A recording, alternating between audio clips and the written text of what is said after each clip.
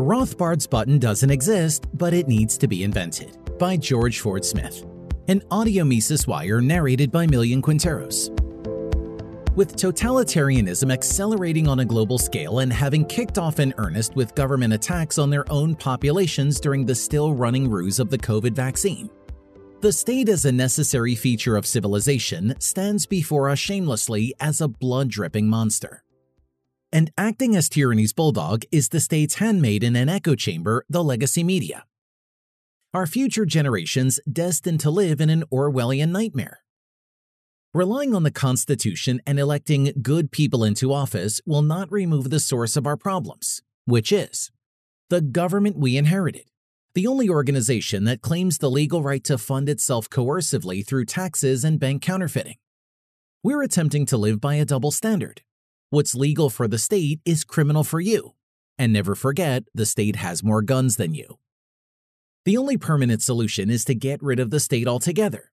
And the political means of acquiring wealth, as Franz Oppenheimer wrote in his book, The State, an organization that Albert J. Nock characterized as a professional criminal class in his classic book, Our Enemy the State. But what's the chance of that happening? Is it forever doomed to the realm of fantasy? In Murray Rothbard's words, the state abolitionist is a button pusher who would blister his thumb pushing a button that would abolish the state immediately, if such a button existed. But the abolitionist also knows that, alas, such a button does not exist, and that he will take a bit of the loaf if necessary, while always preferring the whole loaf if he can achieve it. Ludwig Erhardt, button pusher. Born in Fürth, a part of the German Empire, in 1897, Ludwig Wilhelm Erhardt volunteered for the military in 1916 and was severely wounded by an Allied artillery shell in 1918. Ironically, Adolf Hitler was also lying in a military hospital at the same time, recovering from an Allied gas attack. 7 operations left Erhardt's left arm permanently shorter than his right arm.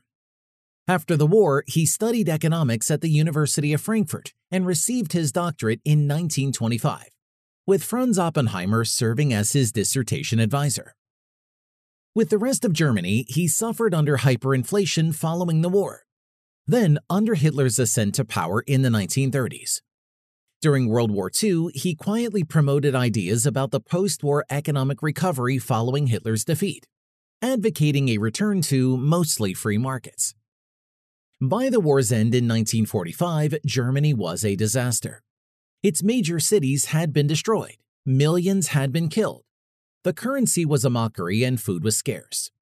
US, British, and Soviet leaders had met at Yalta earlier in the year, ostensibly to avoid the punitive reparations of the Treaty of Versailles that Hitler and his Nazis exploited to gain power. Later at the Potsdam Conference, the 4 Allied victors divided the pre-1938 territory of Germany into 4 zones, which eventually left Britain and the US administering the Western zones, and the Soviets in charge of the East, which included all of Berlin, itself divided into 4 zones. The challenge facing the Western military occupiers was how to revive the economy. During 1946 and 1947, the Nazi program of high monetary inflation along with wage and price controls continued, creating a surging black market and a nearly worthless currency, the Reichsmark. By keeping price inflation suppressed, production remained dismal, and Germans turned to barter to get food and other goods. They worked only long enough during the week to get ration cards that they used to buy what little was available, spending the rest of their time gardening and conducting black market deals. Meanwhile, German-speaking refugees were pouring into the production-strangled economy from Poland. Conditions grew progressively worse, such that by the middle of 1948, the economy had all but collapsed and starvation threatened much of the population. At this point, Erhardt reached for his button.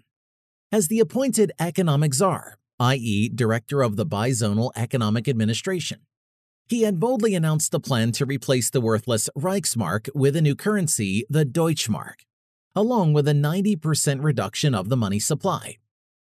Regarding price controls, Erhardt needed permission from British and American authorities to change them. He didn't change them, he removed them altogether.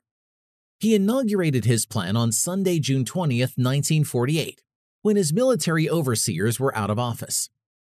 On Saturday, June 19th, retail shops were empty. On Monday, June 21st, they were full again. French economist Jacques Rueff described the miracle. The black market suddenly disappeared. Shop windows were full of goods. Factory chimneys were smoking, and the streets swarmed with lorries. Everywhere, the noise of new buildings going up replaced the deathly silence of the ruins. If the state of recovery was a surprise, its swiftness was even more so. On the eve of currency reform, the Germans were aimlessly wandering about their towns in search of a few additional items of food. A day later, they thought of nothing but producing them. One day, apathy was mirrored in their faces, while on the next, a whole nation looked hopefully into the future. Was it really a miracle?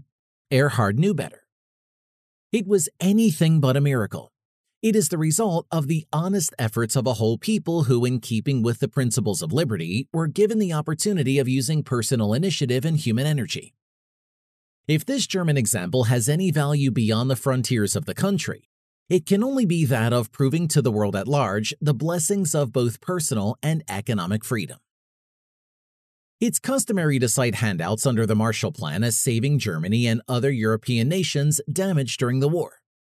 Even the Central Intelligence Agency got a piece of the action. But as Erhardt noted, imports of raw materials under the Marshall Plan did not start until the end of 1948. And by year's end, the German economy was already rising from the dead thanks to economic freedom and the completion it induced. Could the miracle happen here? For post-World War II Germans, it was sink or swim under Erhardt's reforms. Most of them chose to swim. They also had a well-established work ethic going for them. Erhardt's reforms made work pay off.